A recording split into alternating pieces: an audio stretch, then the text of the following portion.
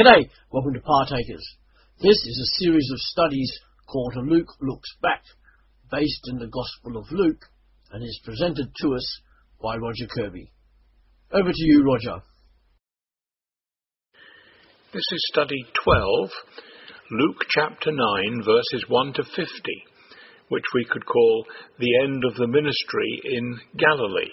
It's on files 12a and 12b. This is an important chapter for at least three reasons. The first is this. It contains the important question, who is this, in verse 9.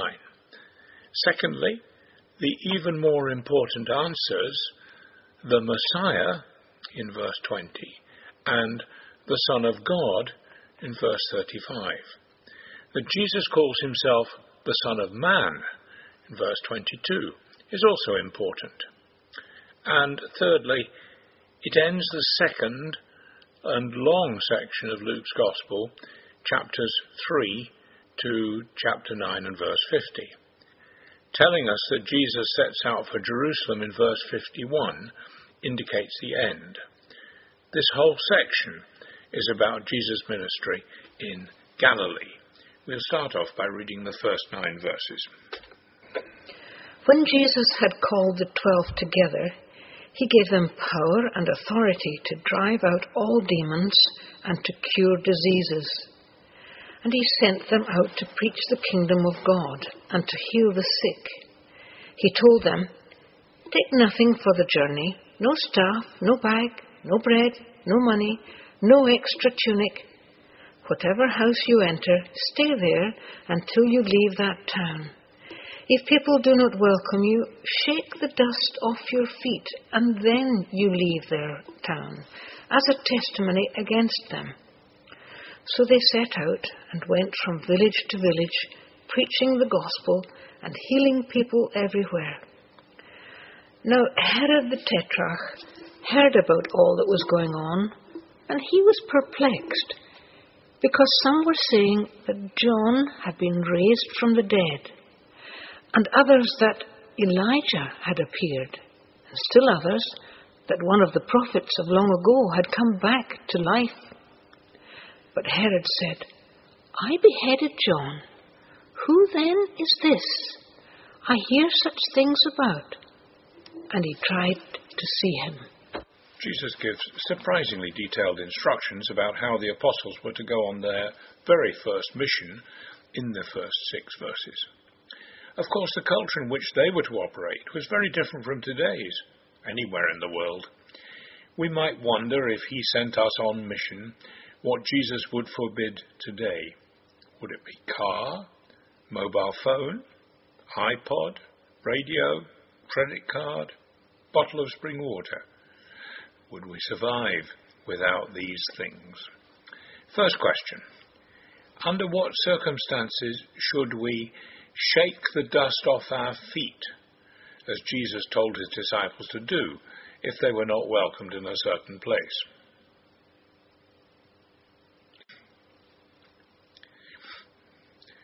This is a tricky one to answer. Perhaps Paul did this in Philippi. It says in Acts, they went to Lydia's house and then they left. The locals could not be said to have welcomed him. It says the crowd joined in the attack against Paul and Silas.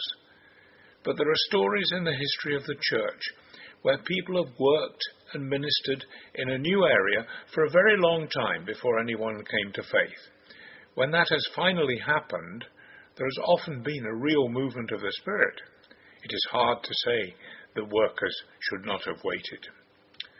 The next story is of the feeding of 5,000 people.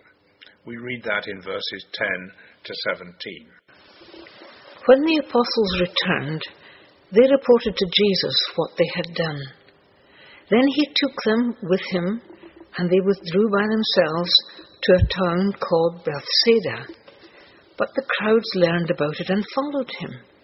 He welcomed them and spoke to them about the kingdom of God and healed those who needed healing.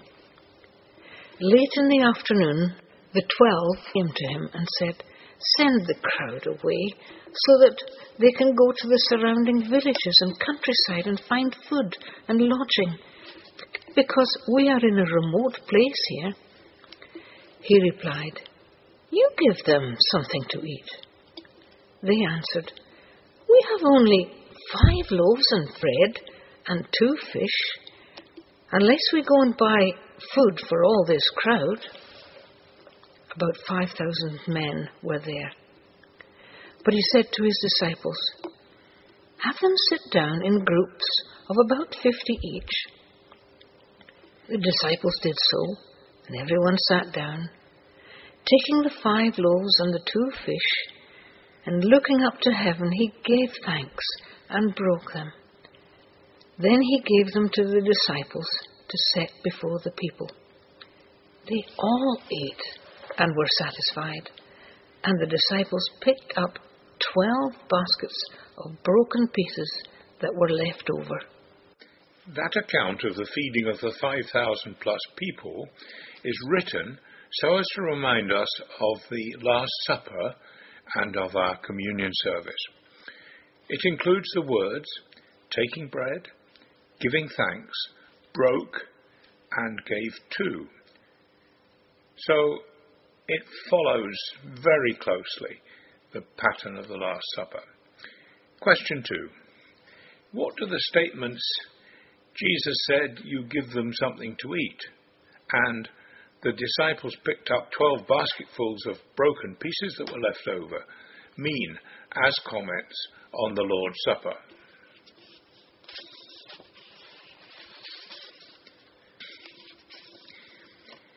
We meet at the table of our Lord to receive grace and renewal from Him as we remember the most significant event in history.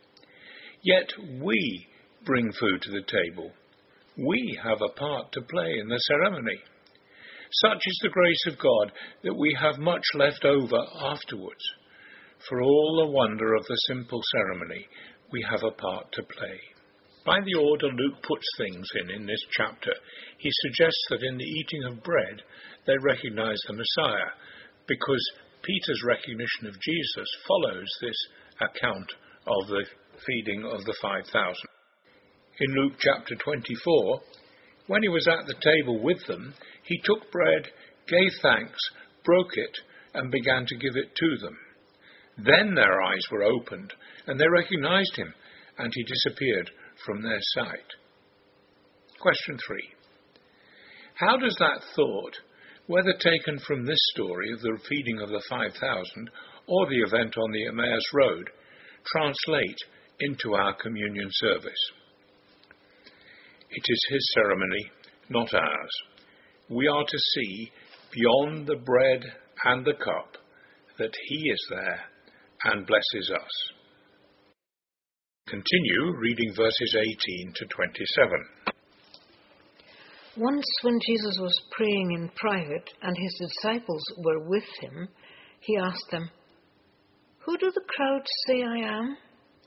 They replied, "Some say John the Baptist, others say Elijah, and still others that one of the prophets of long ago has come back to life." "But what about you?" he asked. "Who do you say I am?" Peter answered, "The Christ of God." Jesus strictly warned them not to tell this to anyone. And he said, "The Son of Man must suffer many things and be rejected by the elders, chief priests, and teachers of the law. And he must be killed, and on the 3rd day will be raised to life." Then he said to them all, "If anyone would come after me, he must deny himself and take up his cross daily and follow me. For whoever wants to save his life will lose it, but whoever loses his life for me will save it. What good is it for a man to gain the whole world and yet lose or forfeit his very self? If anyone is ashamed of me and my words, the Son of Man will be ashamed of him when he comes in his glory and in the glory of the Father and of the holy angels. I tell you the truth, some who are standing here will not taste death before they see the kingdom of God." Herod asked, "Who is this?" earlier in the chapter. Peter answers here, as Jesus prayed and talked to his disciples, in a way that was completely meaningful in that culture. Question 4. Peter said that Jesus was the Christ, which is another word for the Messiah of God. What is the best and most accurate way to answer the question, "Who is this?" in your culture?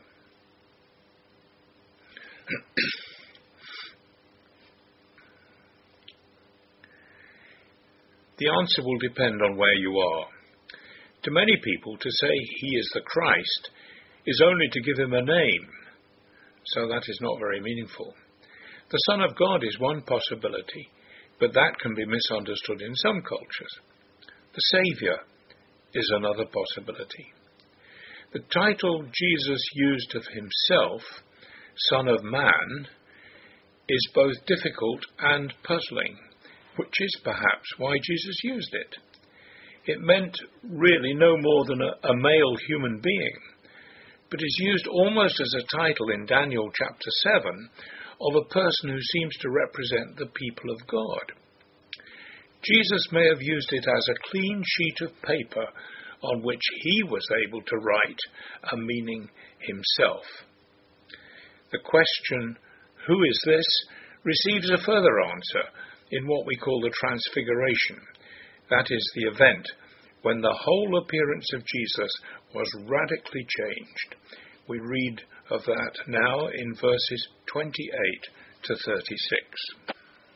About 8 days after Jesus said this, he took Peter, John, and James with him and went up onto a mountain to pray. As he was praying, the appearance of his face changed, and his clothes became as bright as a flash of lightning. 2 men, Moses and Elijah, appeared in glorious splendor, talking with Jesus. They spoke about his departure, which he was about to bring to fulfillment at Jerusalem. Peter and his companions were very sleepy, and when they became fully awake, they saw his glory and the 2 men standing with him. As the men were leaving Jesus, Peter said to him, "Master, it is good for us to be here. Let us put up 3 shelters, one for you, one for Moses, and one for Elijah." He didn't know what he was saying. While he was speaking, a cloud appeared and enveloped them, and they were afraid as they entered the cloud. A voice came from the cloud saying, "This is my Son, whom I have chosen. Listen to him." When the voice had spoken, they found that Jesus was alone. The disciples kept this to themselves and told no one at that time what they had seen. Question 5. We must try to think of what this would have meant to the 3 disciples who witnessed what happened. What will their first reaction have been to the presence of the 3 figures? What will the brightness of Jesus' clothes have meant to them?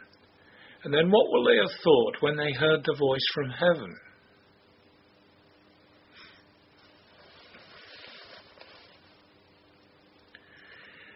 There are really 3 questions there. Seeing the 3 figures, they will have thought that Jesus was of the same importance as Moses and Elijah. Then, seeing how changed he was in appearance, they will have decided that he was the most important of the 3. Finally, the voice will have said to them that he was fundamentally different and important in a completely different way than Moses and Elijah, who represented the law and the prophets, and therefore the whole of the Old Testament and Judaism.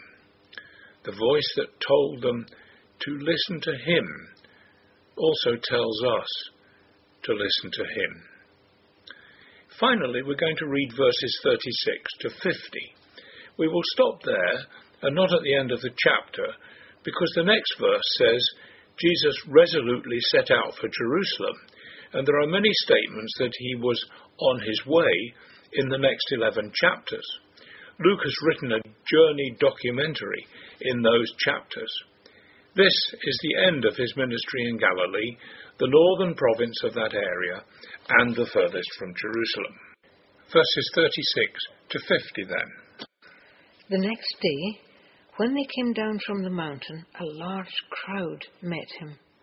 A man in the crowd called out, "Teacher, I beg of you to look at my son, for he is my only child. A spirit seizes him, and he suddenly screams. It throws him into convulsions, so that he foams at the mouth. It scarcely ever leaves him and is destroying him. I beg your disciples to drive it out, but they could not." "O unbelieving and perverse generation," Jesus replied, "how long shall I stay with you and put up with you? Bring your son here." Even while the boy was coming, the demon threw him to the ground in a convulsion. But Jesus rebuked the evil spirit, healed the boy, and gave him back to his father. And they were all amazed at the greatness of God. While everyone was marveling at all that Jesus did, he said to his disciples, "Listen carefully to what I am about to tell you. The Son of Man is going to be betrayed into the hands of men." They did not understand what this meant. It was hidden from them, so that they could not grasp it, and they were afraid to ask him about it. Knowing their thoughts, took a little child and had him stand beside him. Then he said to them, "Whoever welcomes this little child in my name welcomes me. And whoever welcomes me welcomes the one who sent me. For he who is least among you all is the greatest." "Master," said John, "we saw a man driving out demons in your name, and we tried to stop him because he is not one of us." "Do not stop him," Jesus said, "for whoever is not against you is for you." These two episodes both remind us that the Christian way is not one of human strength and power. Not only are the disciples unable to heal the boy with the evil spirit, and required to start acting in a more childlike and less assertive way, but Jesus is going to be betrayed and killed, as we read further back in the chapter. All this has been well summarized in the phrase, "The way up is down." Question 6. When we kneel before Jesus and confess our sins, we say we are down. He will then lift us up. That is the Christian way. Have you set out on that way for yourself?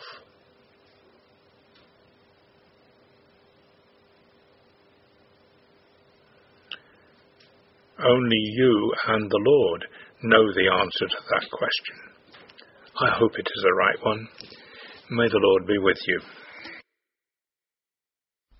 Thanks, Roger. This series is on every Sunday, but as usual on Partakers, www.partakers.co.uk, there is something new available every day to inspire your Christian life.